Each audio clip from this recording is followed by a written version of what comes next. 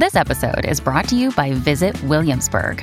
In Williamsburg, Virginia, there's never too much of a good thing. Whether you're a foodie, a golfer, a history buff, a shopaholic, an outdoor enthusiast, or a thrill seeker, you'll find what you came for here and more. So ask yourself, what is it you want? Discover Williamsburg and plan your trip at visitwilliamsburg.com. Hey, it's Ryan Reynolds, and I'm here with Keith, co-star of my upcoming film, If, only in theaters May 17th. Do you want to tell people the big news? All right, I'll do it. Sign up now and you'll get unlimited for $15 a month and 6 months of Paramount Plus Essential Plan on us. MintMobile.com/switch. Upfront payment of $45 equivalent to $15 per month. Unlimited over 40 gigabytes per month. Face lower speeds. Videos at 480p. Active Mint customers by 531.24 get 6 months of Paramount Plus Essential Plan. Auto renews after 6 months. Offer ends May 31st, 2024. Separate Paramount Plus registration required. Terms and conditions apply if rated PG. When you need mealtime inspiration, it's worth shopping Kroger, where you'll find over 30,000 mouth-watering choices that excite your inner foodie. And no matter what tasty choice you make, you'll enjoy our everyday low prices, plus extra ways to save, like digital coupons worth over $600 each week. You can also save up to $1 off per gallon at the pump with fuel points. More savings and more inspiring flavors make shopping Kroger worth it every time. Kroger, fresh for everyone. Fuel restrictions apply. Welcome to the New Books Network. Welcome to New Books in East Asian Studies, a podcast channel on the New Books Network. I am your host for today, Shatrunjay Mall. Today I'm speaking with Professor Paul D. Barclay about his book, Outcasts of Empire, Japan's Rule on Taiwan's Savage Border, 1874 to 1945, which was published by the University of California Press in 2018. Professor Barclay is a professor of history at Lafayette College in Pennsylvania. His research interests include Japan and China, indigenous studies, comparative colonialism, and visual studies. So thank you for joining the podcast today, Paul. Well, it's great to be here. I look forward to talking to you today. So our first question is always biographical, so I'd like to ask you about your background. Where did you grow up? And how did you become a historian of East Asia, specializing in Japan and Taiwan?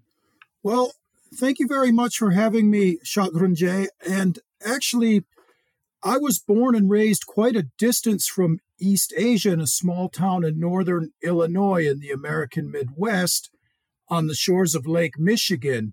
And Zion, Illinois, in terms of climate, material culture, and other aspects, is really worlds away from Japan and Taiwan, the areas of the book we're discussing today.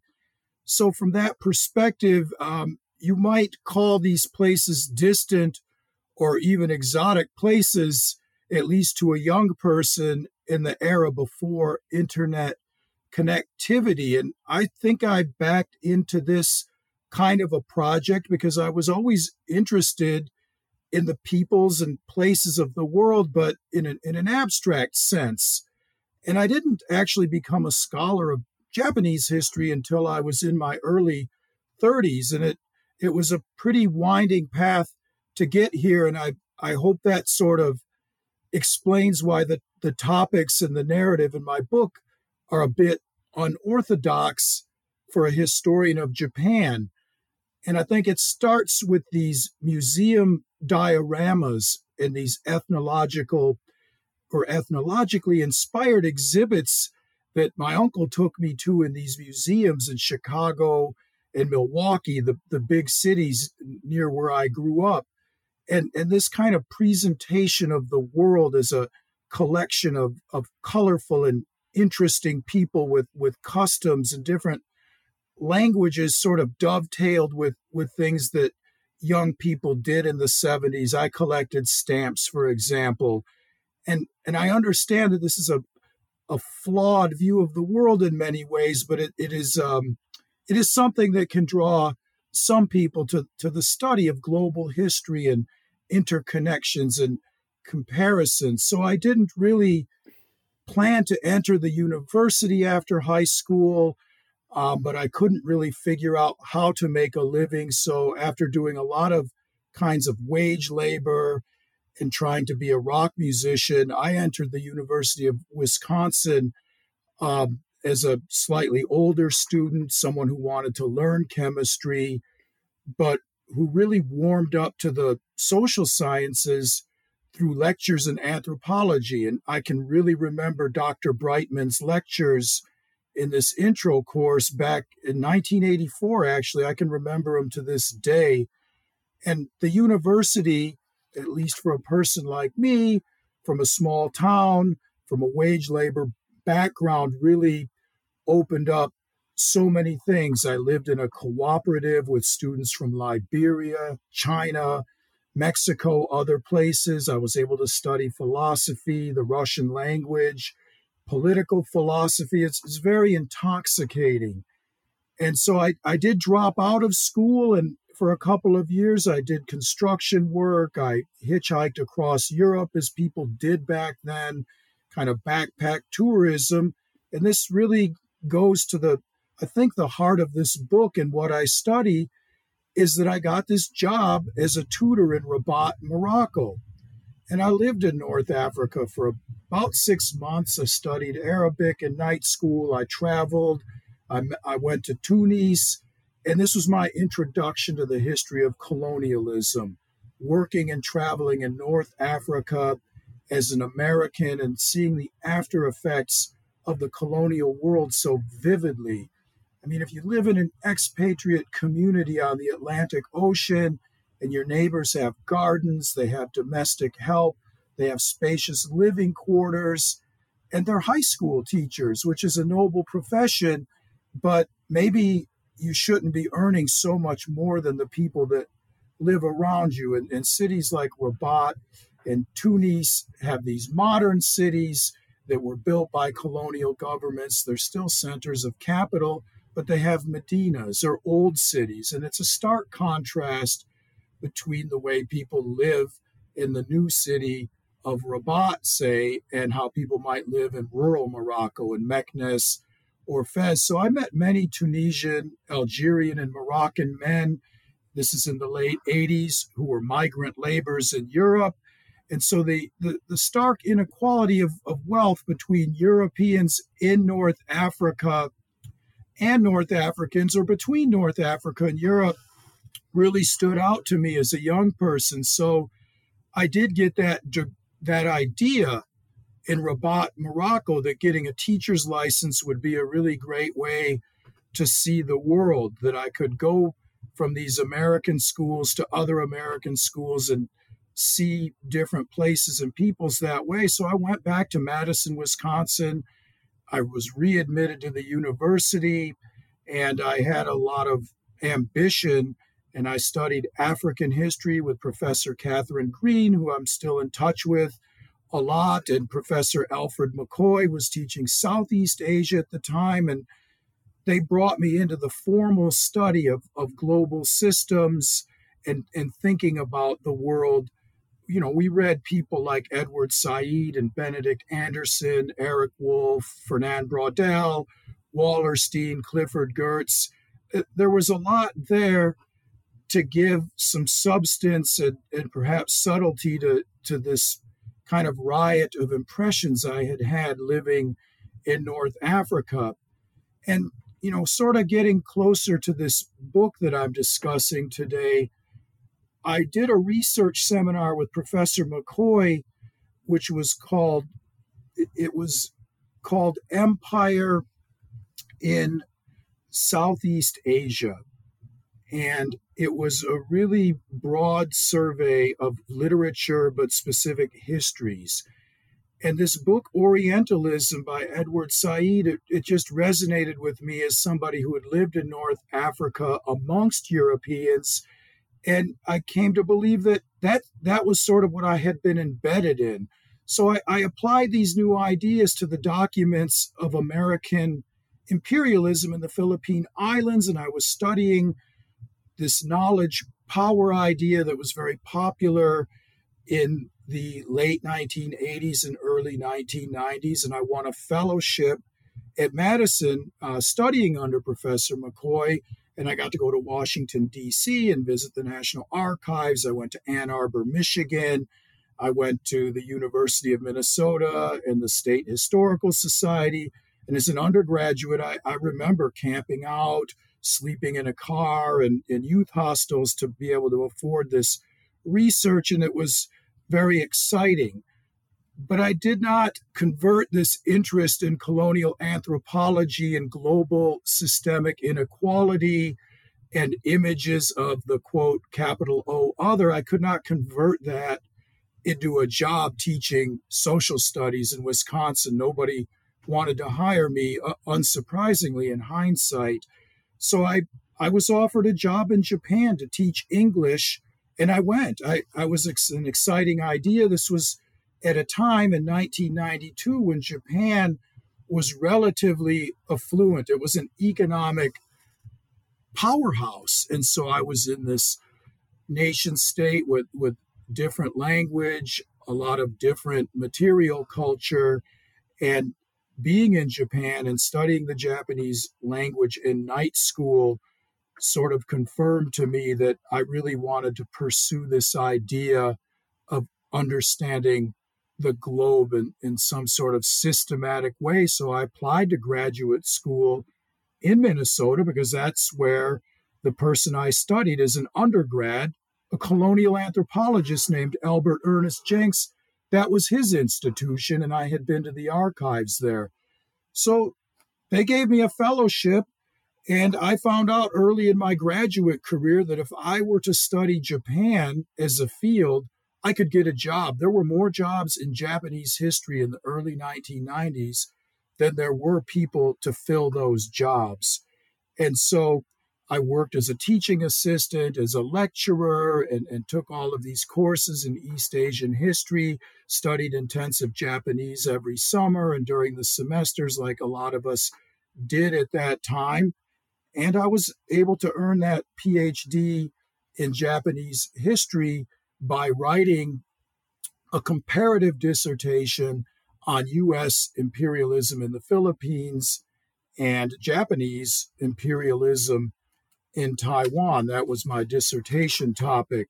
So I realized that might be a little bit more kind of background and autobiography than you're used to, but I think that the book I wrote and that we're discussing today is a bit odd in the sense that it drags in all of these literatures, and that's the reason why. And since I've been at Lafayette College in 1999, I have been teaching world history, East Asian history, and a variety of topics. And so now I would consider myself very firmly to be an East Asianist. So thank you for that question. Thank you for sharing that. It's wonderful to hear about your journey to becoming an East Asianist, your journey to becoming a historian, and how you were able to sort of incorporate all of those different frameworks of studying anthropology and colonial history and global history and apply that to the field of Japanese studies and East Asian studies. So I think the field gains from the perspective that you bring through this book. So just to ask you a little more about the book, or like to sort of begin the conversation about the book. From my experience of reading the book, I found it to be a deeply fascinating and engaging account of the encounter between Japan's empire and the indigenous peoples of Taiwan across the late 19th and early 20th centuries. So you've already begun answering this, but could you tell us a little more about how you came to write this book and what you see as its major arguments and contributions? Well, I appreciate those kind words, Shatrunjay. It's gratifying, actually, when I hear that somebody has read this book. I did the best I could to make it reader-friendly, but it has a lot in it. So first of all, congratulations for finishing it. But seriously, this book grew out of research on the Philippine Islands, which are geographically proximate to Taiwan. And one of the things that you learn if you study U.S. rule in the Philippines is that Americans made a very large cultural production out of their encounter with the ethnically diverse peoples of the Philippines highlands, particularly in Luzon. And like many highland peoples in Southeast Asia, there were Ifugao, Ilongot, and other folks called Igorots who were headhunters. And they were many other things too, but this feature of cultural life really arrested colonial people, and it informed their production of photography, but also the exoticized Highland women. All of these peoples became objects of fascination for American scientists, officials, but also the general public. These men and women were exhibited at the St. Louis Exposition in 1904, and there was so much journalism and photography produced about them. And the colonial government even had its own bureau called the Bureau of Ethnology to sort of inventory, catalog, and act upon this knowledge. So while I was doing this work as an undergraduate, I noticed that there was written correspondence between American officials and Japanese officials who were in Taiwan about this so-called headhunter problem. This is their language, not mine. And it turns out the Japanese colonizers demonstrated a similar kind of fascination with ethnic groups we would call Atayal, Paiwan, Bunun, and other highland peoples in Taiwan who also hunted heads, among many other things. And so there's a kind of a parallelism here in the production of imagery, and these projects of the Americans and the Japanese have a lot of interesting sort of structural connections and analogs. But there's a big difference, and this is where I really want to begin with this book, and that is that the highlands of Taiwan were endowed with very large stands of camphor trees. And when one extracts crystals from this fragrant wood, it has many industrial uses. You can make smokeless gunpowder. You can make these plastics that are used from everything from hair combs to piano keys. And Japan just about had a monopoly on this after they conquered parts of Taiwan. So following in the steps of the Qing dynasty, the previous rulers of Taiwan, Japan launched a series of prolonged wars against the highland peoples of Taiwan. So in addition to producing this commercial and scholarly imagery about indigenous peoples, there was also this dedication of resources and soldiers to dedicate decades of warfare against these highland peoples. So this was a much bigger story than what was happening next door in the Philippines. And so I left this comparative work behind to focus on Japan's colonial encounter with Taiwan's indigenous peoples, because when I happened upon this topic in the mid-1990s, there really wasn't much written on it in English, and the Japanese language scholarship was just starting to sort of ripen.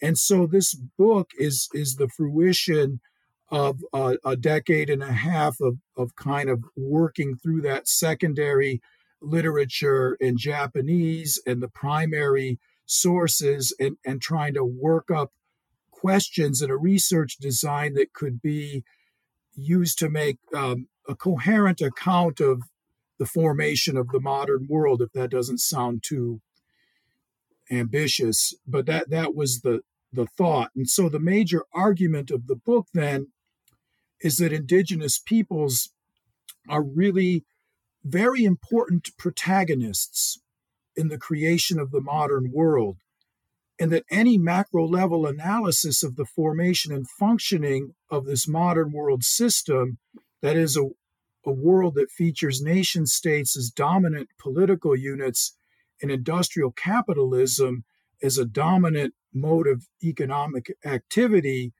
if we're going to think about the emergence of this system in time, we have to grapple with the issue of indigeneity and indigenous peoples to tell this story.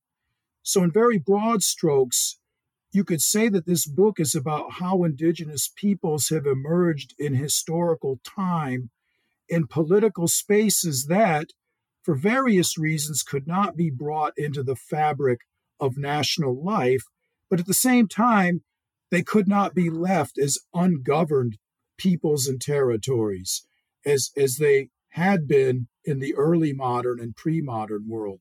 So to put this another way, this book is arguing that modernity's aspiration and archetype is a world whose inhabited spaces are exhausted by contiguous nation states whose central governments exercise a form of unitary sovereignty within these demarcated borders. But the reality is that most nation states contain territories, administrative units, and border areas over which they exercise at best a kind of quasi-sovereignty. And the legal scholar Lauren Benton has written about this at length. It's a good concept that is dealt with in more in depth in the book. But these areas here are now referred to and governed and imagined and inhabited as indigenous places. So the formation of these units, this book argues, can teach us a lot about the formation of the modern world. And in Taiwan, under Japanese colonial rule, I refer to the indigenous peoples as the outcasts of empire, because these are the peoples and places that the Japanese empire could not enfold within the sort of aspirational horizontal spaces of sovereignty, which I deal with in a lot more detail. And we could talk about that further if you like later in the interview. But that's kind of a thumbnail sketch of where the book comes from and the kind of claim it's trying to make. Thank you for sharing that. And I can definitely see the significance of your book, not just for the fields of Japanese history and East Asian history, but also global history, because it's sort of a contribution to this field of indigenous studies. So like people studying indigenous peoples in other parts of the world may also gain from the framework, the theoretical framework that you use in your book. So I'll come back to talking about the book and the chapters in a moment. But before that, I wanted to ask another question to you about your research. So where did you do your research? And what sorts of archives and sources did you use? Well, thanks for that question. This must be the question that any historian loves to get, and almost nobody would want to listen to the answer. So I feel privileged, and I'll try to keep this succinct, if I might. I mean, this research really began in the Library of Congress and in the National Archives and Record Administration in College Park, Maryland, as I combed through the archives of the Bureau of Insular Affairs, the governing body of the U.S. empire in the Philippines, but also in the Bureau of Ethnography records at the Smithsonian Institute.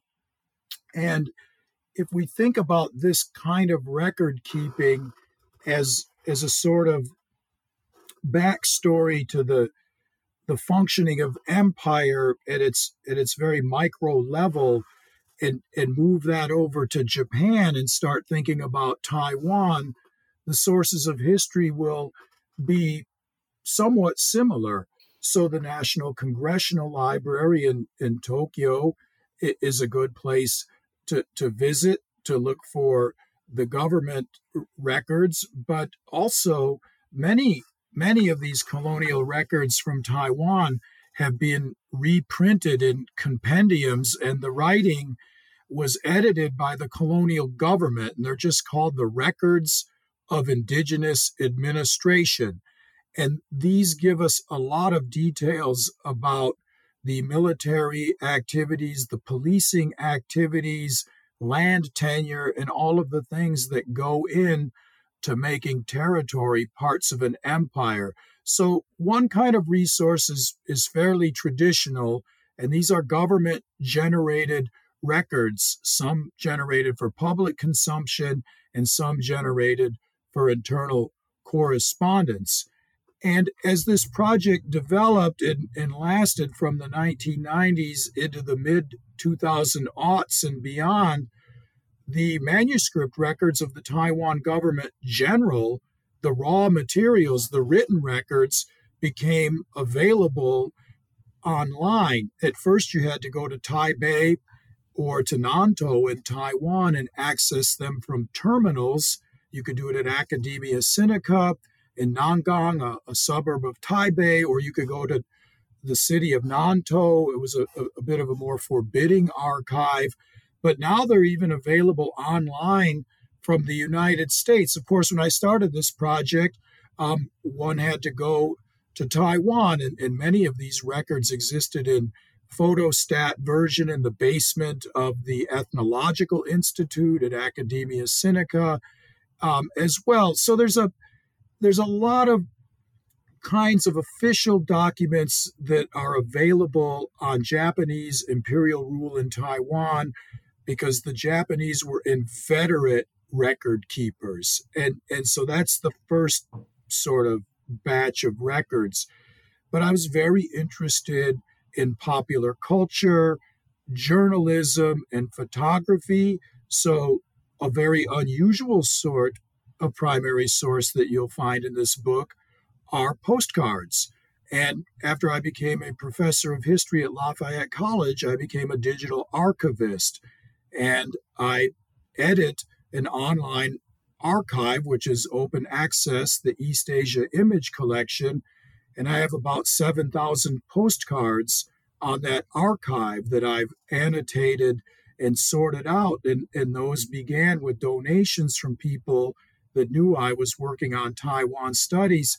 And this turned into a back door for me studying the visual culture of imperialism and turning that into a way to think about the material culture of exchange, display, and identity formation. So we would call those kinds of resources ephemera.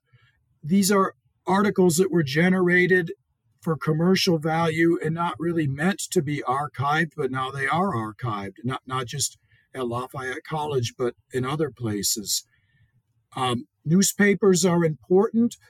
In the early 20th century, when Japanese published newspaper articles about encounters with indigenous peoples, they didn't self-censor themselves. They weren't doing anything that they thought was particularly shameful, even if it was violent and abusive or racist by our standards. These journalists were particularly fascinated in the interior.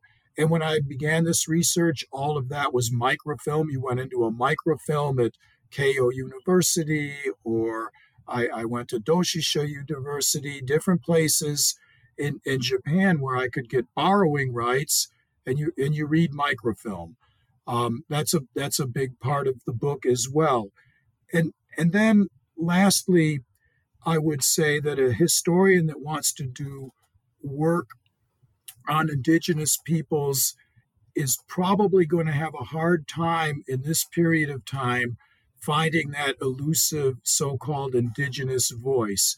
And so that means taking an eclectic approach to source material and looking for bits of subjectivity and agency amongst the kind of ocean of official pronouncements. So I think that's really all I can say about sources without sort of going into an exposition of each source, which I think is not what you're looking for. So thank you for that question. Thank you for sharing that. So in the introduction to the book, you present some of the major theoretical interventions of the book. So you discuss this concept of indigenous modernity and position the encounter between the Japanese imperial nation state and indigenous Taiwanese communities within general transformations in sovereignty in East Asia during the late 19th century. So could you tell us a little more about this? Yes, I think the pivotal concept here is the linkage that I make between Michel Foucault. He's a French literary scholar, philosopher, not a historian, but an important thinker. So this man, Michel Foucault, devised this notion of governmentality, which is interpreted various ways, but it is a spatial logic of the nation-state system that became ascendant in the Atlantic world of the late 19th century, or really the post-Napoleonic world, and in some of the Pacific world, especially within the Japanese nation state and empire. And I was inspired by the geography, Matthew Hanna's reading of Foucault. And for Hanna, the modern nation state, to create this self-policing yet productive citizenry, a citizenry that is controlled but not overly controlled, this project is termed by Matthew Hanna as the mastery of territory. And nation states master territory by engaging in these related projects in cartography, census taking, transport, and legal infrastructure. And what Hanna emphasizes, and what I emphasize in the book, is that there are significant cost outlays and resistance and frictions to these projects. And it is actually, when you look at it historically, the fact that nation states even came close to mastering territory is an improbability. But the aspiration is important. And the goal here, through the mastery of territory, is to distribute a particular kind of sovereignty evenly and throughout the clearly delimited territory of a nation state. So in Outcasts of Empire, I argue that Imperial Japan's initial push to administratively unify Taiwan for the purpose of increasing its productive capacity, but in a way that doesn't exceed the cost of governing the colony, this exemplifies this process, the mastery of territory or the implementation of Foucauldian governmentality.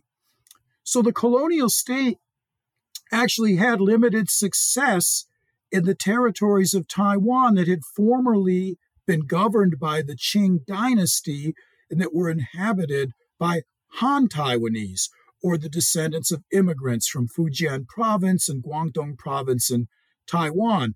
These spaces approached what Foucault termed a disciplinary society, a society which in surplus wealth can be rendered, but at a cost to the government that is less than the value that can be extracted. But that was not true in the interior of Taiwan. In the interior of Taiwan, what comes to pass is that the Japanese government exercises a strategy that Foucault would just call the regime of punishment, an early modern form of statecraft that is pretty careless of interiority and infrastructure development and heavy on physical displays of power, punitive campaigns, demonstrations of raw violence, indiscriminate campaigns that catch up collateral damage. So these very imprecise and costly forms of rule that don't produce the kind of citizen subject who would voluntarily put their labor and their heart and soul into the life of a nation state or the extraction of wealth by an administrative body. These peoples end up, I argue, being indigenous peoples. Now, had it been Taiwanese rule under the Qing dynasty, and Taiwan was ruled in part by the Qing dynasty from 1684 right up to 1895, these peoples were variously referred to as barbarians or savages or people beyond the pale, and the government didn't do much about them except try to maintain a boundary line. But modern nation states don't do that. They don't recognize the concept of ungoverned spaces, and yet they lack the capacity to fully govern spaces in this modern way. So the notion of indigenous modernity, then, to get to the heart of your question, is that there is this space that is co-created with disciplinary spaces. And here is a kind of a dialectic relationship between the project of an incomplete modernity, one that is spiritually unsatisfactory because it only promises material progress, and this excluded other, which becomes, from the side of the colonizer, a repository of fantasies and wishes and nightmares that are all folded into the image of the headhunter and the savage. So that's kind of the heart of indigenous modernity as it emerges in this colony and in this particular historical study. Thank you. That's really fascinating. And as I was listening to you, I was reminded of something you said earlier about the forces that sort of created the modern world. Your book is sort of telling us something that happened in East Asia, but was like sort of like part of a broader phenomenon across the world. So that was really interesting. Thank you. I actually had another question about Japan's encounter with the Taiwanese indigenous peoples, and I think this is something you mentioned briefly in the introduction. So how does Japan's encounter with the Taiwanese indigenous people compare with, say, their interactions with peoples in other colonies, such as maybe the encounter with the peoples of Korea, for example, who they also colonized? Well, there's some interesting parallels, I think. I mean, we have this idea of, well, let's talk about Korea first. That's sort of a major colony. And we can think of E. Taylor Atkins has written this book called Primitive Selves. And it very eloquently explains that how Japanese rule in Korea, well, it had this very violent edge. It was essentially about money and resources and a kind of an overpowering technological dominance. It also produced in metropolitan Japan and within large cities in Korea a production of an authentic Korean folk life in the form of music, but also in the form of visual culture that was co-produced with this empire and created a sort of Korea for scientific and commercial consumption that was at once primitive and modern. It was primitive in that it was supposed to be ahistorical, pristine, and authentic, but it was absolutely modern in that it was a product of the age of mechanical reproduction. In this case, commercial recordings, but in the case of Taiwan, it could be commercial photography or museum exhibits. So that sort of conflation of modernity and authenticity can be found in that project. But what makes Korea very different is that Taiwan is really administratively bifurcated between an indigenous territory that is ruled by a regime of punishment and a flatland or sort of rice-growing territory and urban territories in Taiwan that are governed more like most of Korea would be. So Korea isn't as bifurcated. Of course, the country's different than the city. But if we go up to Manchukuo or Manchuria and think about Prasenjit Dewada's book, Sovereignty and Authenticity, we can see another parallel project with the Orichin people on the borderlands of Mongolia, where Japanese ethnologists and culture producers sort of fastened upon a smaller population and held them up as exemplars of this Arcadia at the same time that the government was dispossessing their land and making their lives economically impoverished. So this sort of tandem process of economic immiseration and ideological sort of elevation occurs in different parts of the empire with different balances of resource allocation and strategic significance. But I do think we can find this in different places in the empire, and we always allow for local specificities.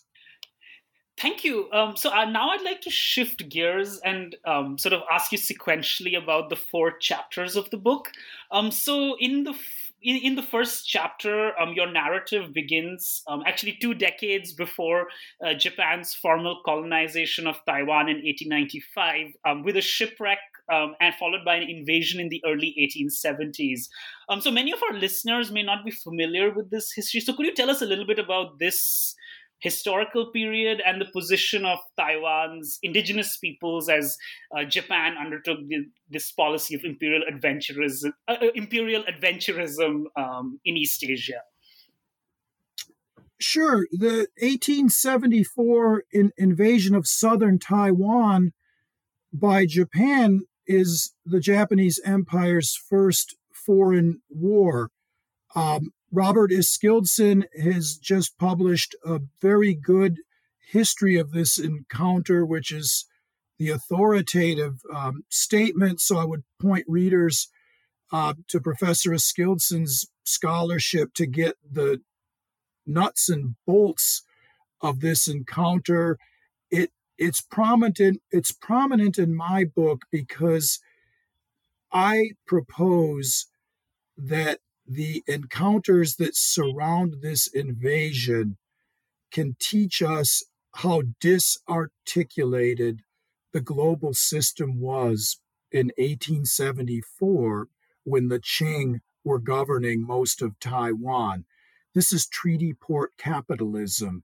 In 1860, the British and the French win a second Opium War against the Qing dynasty, and Taiwan has 2 treaty ports. So foreign trade becomes prominent in Taiwan, and that brings ships, and that brings shipwrecks.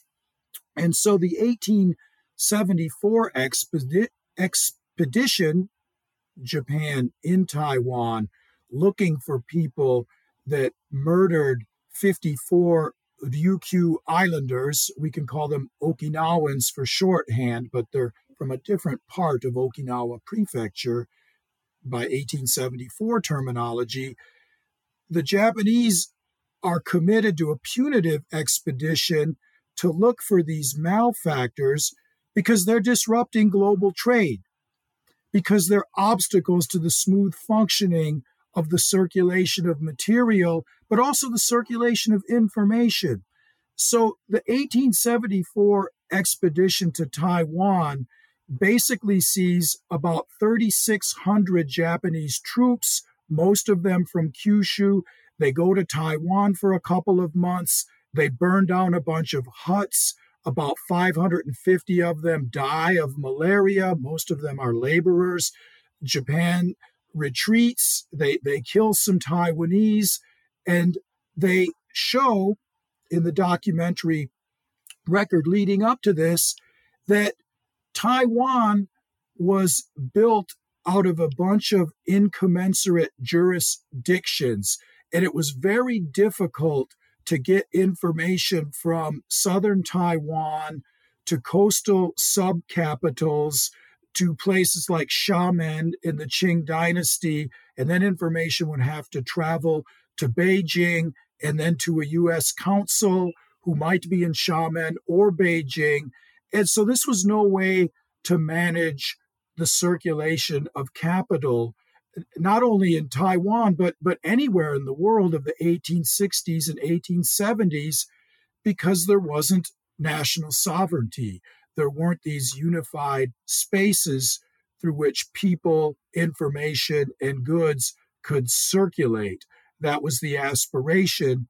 And the world that I illustrate at the beginning of the book with 1874 is a disarticulated world where indigenous peoples are really external to the system and require a lot of time and specificity to barter with, to negotiate with.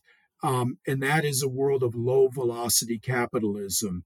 that kind of world is not conducive to the facilitation of large volumes and large velocities of resource extraction, distribution, and reassemblage.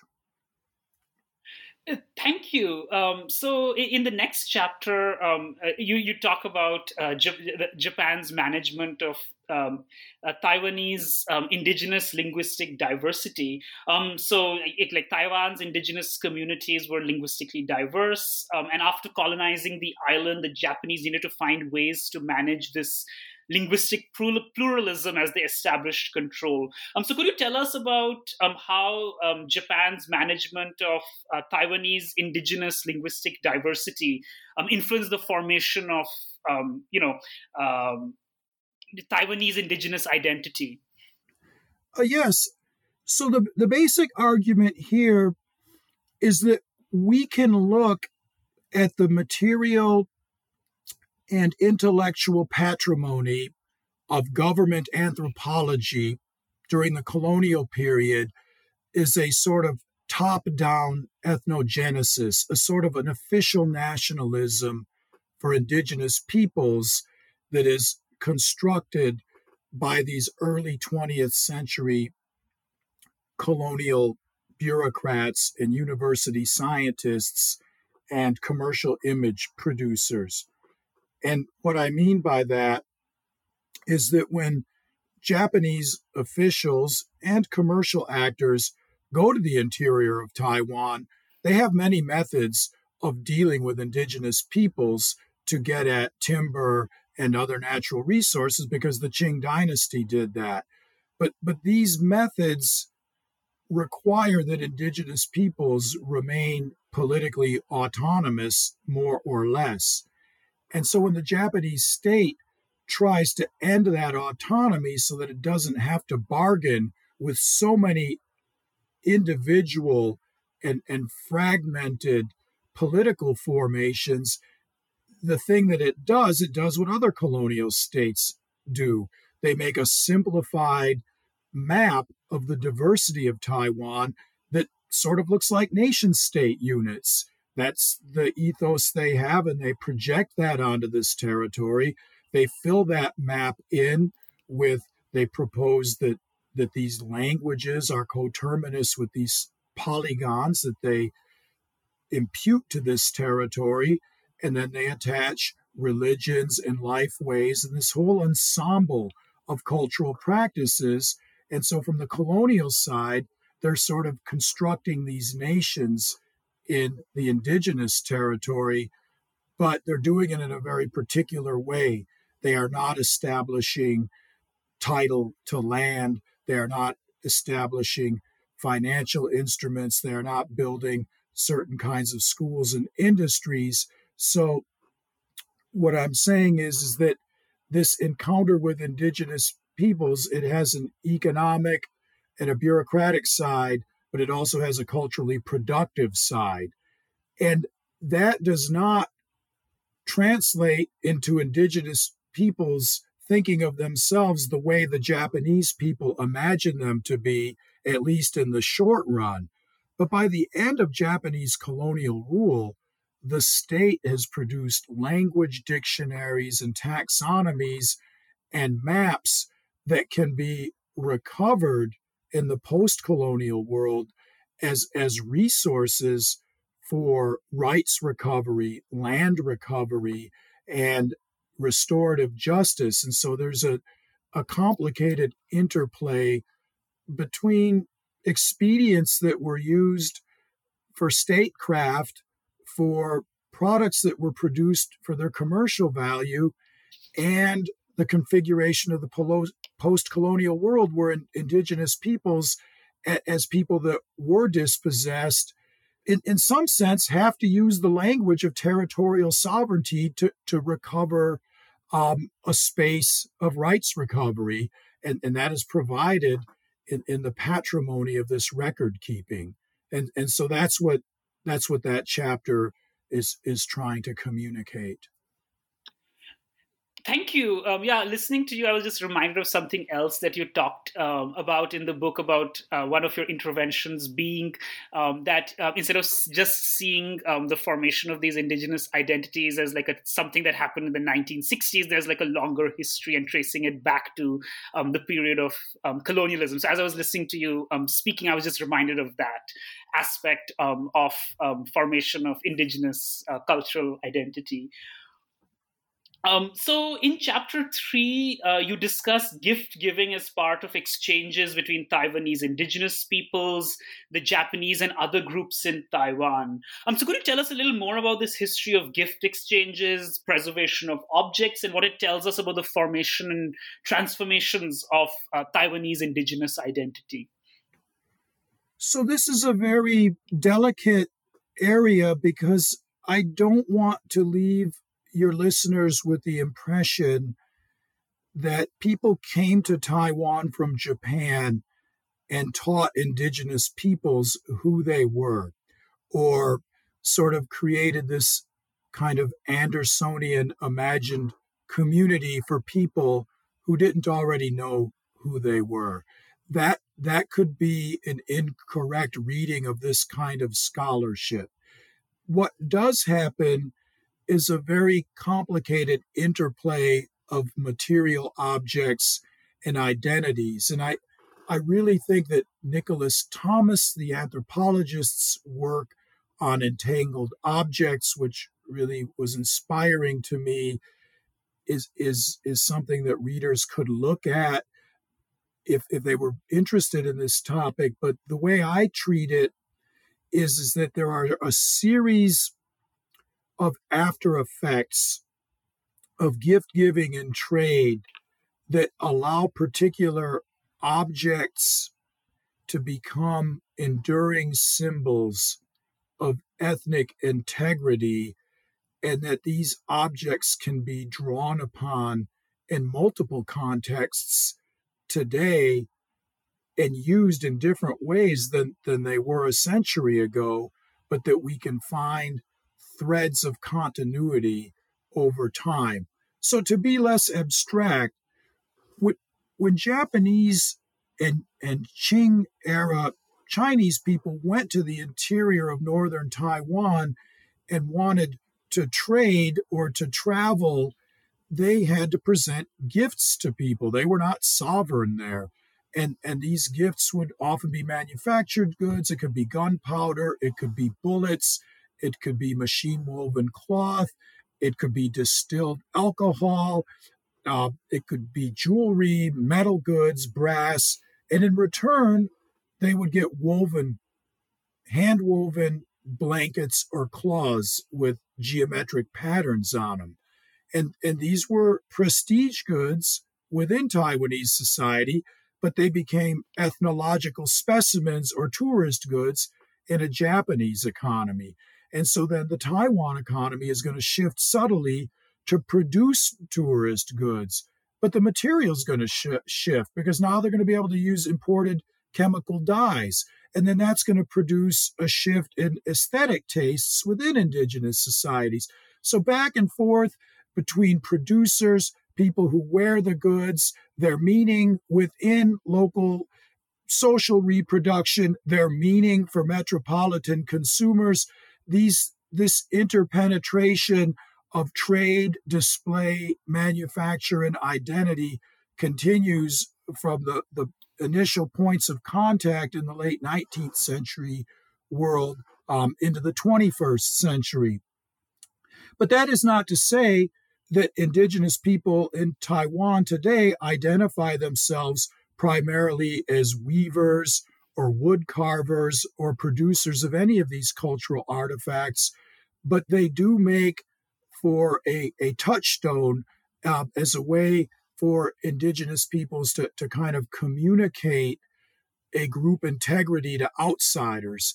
People who study indigenous politics will say time and again that with this incredible power asymmetry between indigenous peoples and settler colonists, indigenous peoples are often, they have to make the strategic decision of presenting themselves in ways that can be understood by non-Indigenous peoples, if that makes sense. And so this gift giving, which turns it into a form of commercial activity and then turns into a form of identity consolidation, are the different layers of this history that I try to get at in the book by making a close look at red cloth and Indigenous identity.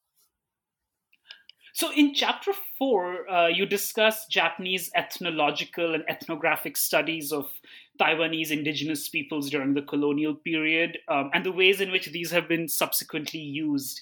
So could you tell us a little more about these cultural imaginaries and representations of indigenous Taiwanese and the legacies that it has left behind in subsequent years? Yes. I think my first sort of intuition and breakthrough on this topic came when I was doing my research for my dissertation in Taiwan. It must have been around 1995 or 1996 before they had an underground metro in Taipei. And so I was riding these buses around at night, and I wasn't very good at Taiwanese geography. And I got off the bus and I was in the wrong part of town. And this was just serendipity. I was by a very large bookstore. So I went in, and it was just at the time in Taiwanese history when these compendia of colonial era Japanese books were being reproduced in facsimile version. And so I was in this bookstore looking at them. And what stood out is that people in Taiwan were very willing to purchase these huge Japanese photograph albums of indigenous peoples. Well, as I revisited Taiwan over the years, it visited museums or villages and territories where indigenous people live today in different places. These pictures that the Japanese took between 1903 and going down to the late 1930s, they're everywhere in Taiwan. If you've been studying them, you notice them more than maybe other people do. And so one of the legacies of the ethnographic encounter, and I really want to emphasize this in the book and in this discussion that we're having, is not the science of ethnography, not a scientific study of kinship or succession or land use, but the ethnologically inspired commercial products of this ethnographic imagination, this idea that peoples are authentic and they're not changed at all, that they're timeless, that they exist sort of outside of the flow of time. That can be a sort of a denigrating view, but it can also be an empowering view. And that has become one of the legacies of this production, because it does give non-Indigenous peoples this resource for thinking about the world as a place that's not completely disenchanted, but it also gives apologists for assimilation and for dispossession the kind of resources to say these people aren't modern, they need to be changed. And it also provides us with a picture of Indigenous life as resting on this substrate of distinction, of kind of national distinction, which in fact exists. Nobody invented these different languages, but they were repackaged in a certain way and made amenable to preservation and reproduction. So if you go to Taiwan and look at maps of the indigenous territory that are produced by the government or others, they look strikingly like maps produced in the Japanese colonial period, but they are put to much different usages. So there's continuity and there's discontinuity. Thank you. That's really fascinating to hear. And it was also great to hear about how that chance encounter with those books sort of led you to writing a chapter of your book.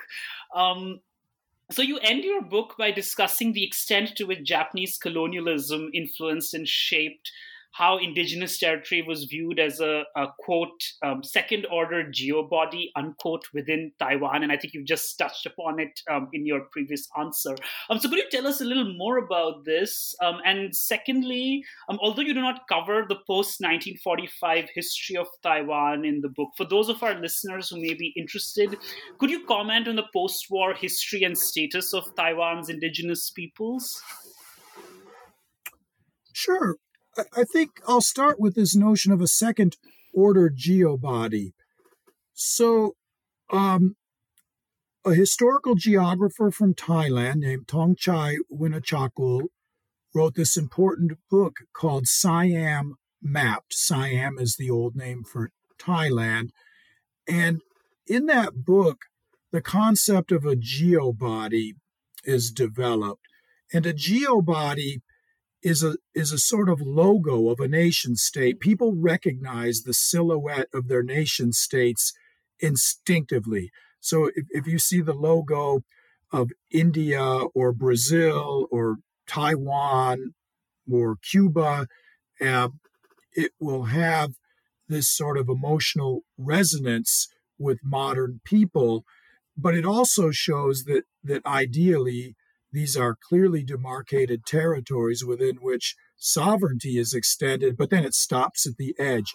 So this geobody that Thongchai theorizes in Siam Mapped is something that's developed in the late 19th century as nation states sort of adjudicate their borders in response to the proliferation of trade, border disputes, and modern warfare, and this notion of territory being, as Anderson always says, sort of limited.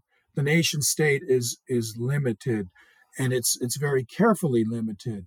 So these geobodies in Asia and Southeast Asia, particularly, and in Africa, are often formed as a product of colonialism, and the boundaries of nation states, as many people know, were often have their origins in these colonial maps.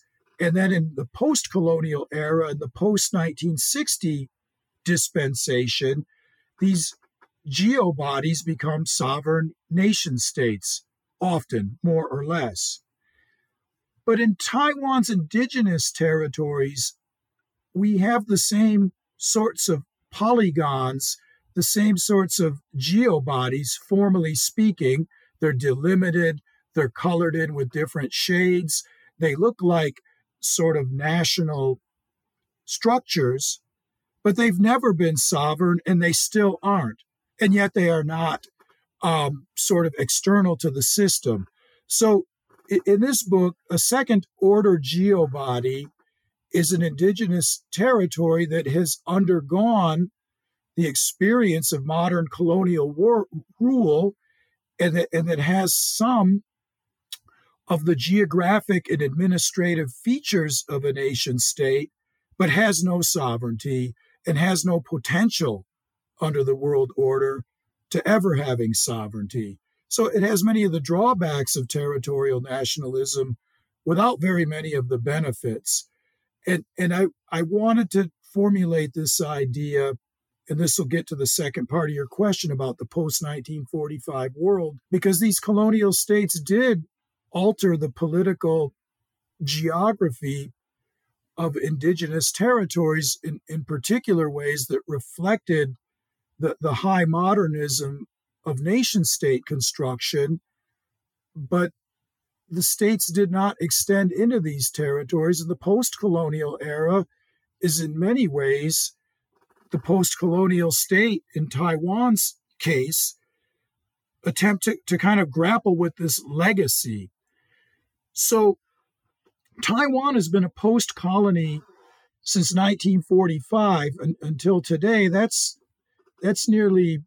over 70 years. So that's longer than the period Japan was there. So that period of history for indigenous peoples is much longer and much more fraught than the period I studied. So I wouldn't care to summarize it exactly, but I think the legacy, the one that endures, is how to deal with this massive encounter with imperialism that dispossessed so many people in such a short period of time and left them both for good and for ill beyond the bounds of modern sovereignty, with its more intensive policing, but also with its more intensive forms of social welfare distribution.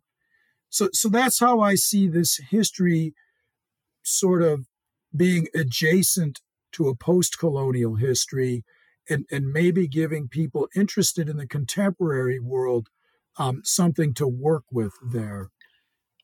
Absolutely. That's a really intriguing point. And I think it's a very innovative use of the concept of the geobody, which you sort of built on Tongchai Winnichuckle's book to sort of use this for like a community like the indigenous communities of Taiwan. And I feel like just speaking again to sort of the wider applicability of your book, like I think scholars studying other post-colonies or other countries might find this intriguing, and maybe can sort of other people can sort of think about second-order geobodies in other contexts, in other post-colonial nation states.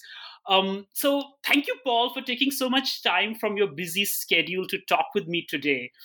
Before we end, may I ask you what you're working on right now and what's next for you? Well, it's been really nice to talk with you about this book, and I appreciate your good questions. I'm currently working on a book about Japan's counterinsurgency wars in Taiwan, in Korea, in Northeast China. And this is in some ways a continuation of my interest in the sort of rough edges of the modern nation-state system. And that's been a daunting project. And I have a book coming out in the spring about one of the Japanese men who spent his whole life in Taiwan, named Kondo Katsusaburo. And that book will be a history of the Musha Rebellion of 1930 that occurred in Taiwan. So these projects are sort of offshoots of the book. Thank you.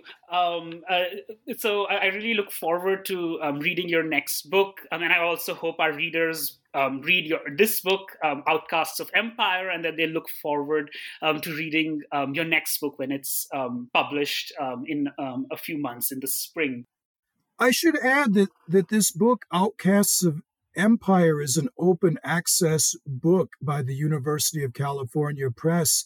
It can be read in JSTOR or Kindle or on the California website at no cost. I was able to raise money to make that book available to anybody that cares to look at it. So that's just a point of fact. Oh yes, thank you for sharing that. For people across the world, especially those who can't afford to purchase some of the academic books, that's like a great blessing that your book is available via open source. So thank you. This was an interview with Professor Paul D. Barclay about his book Outcasts of Empire: Japan's Rule on Taiwan's Savage Border, 1874 to 1945, which was published by the University of California Press in 2018. And as Professor Barclay mentioned, the book is available for open access online. So you can go to the University of California Press website and access the book. So thank you, Paul. You're welcome.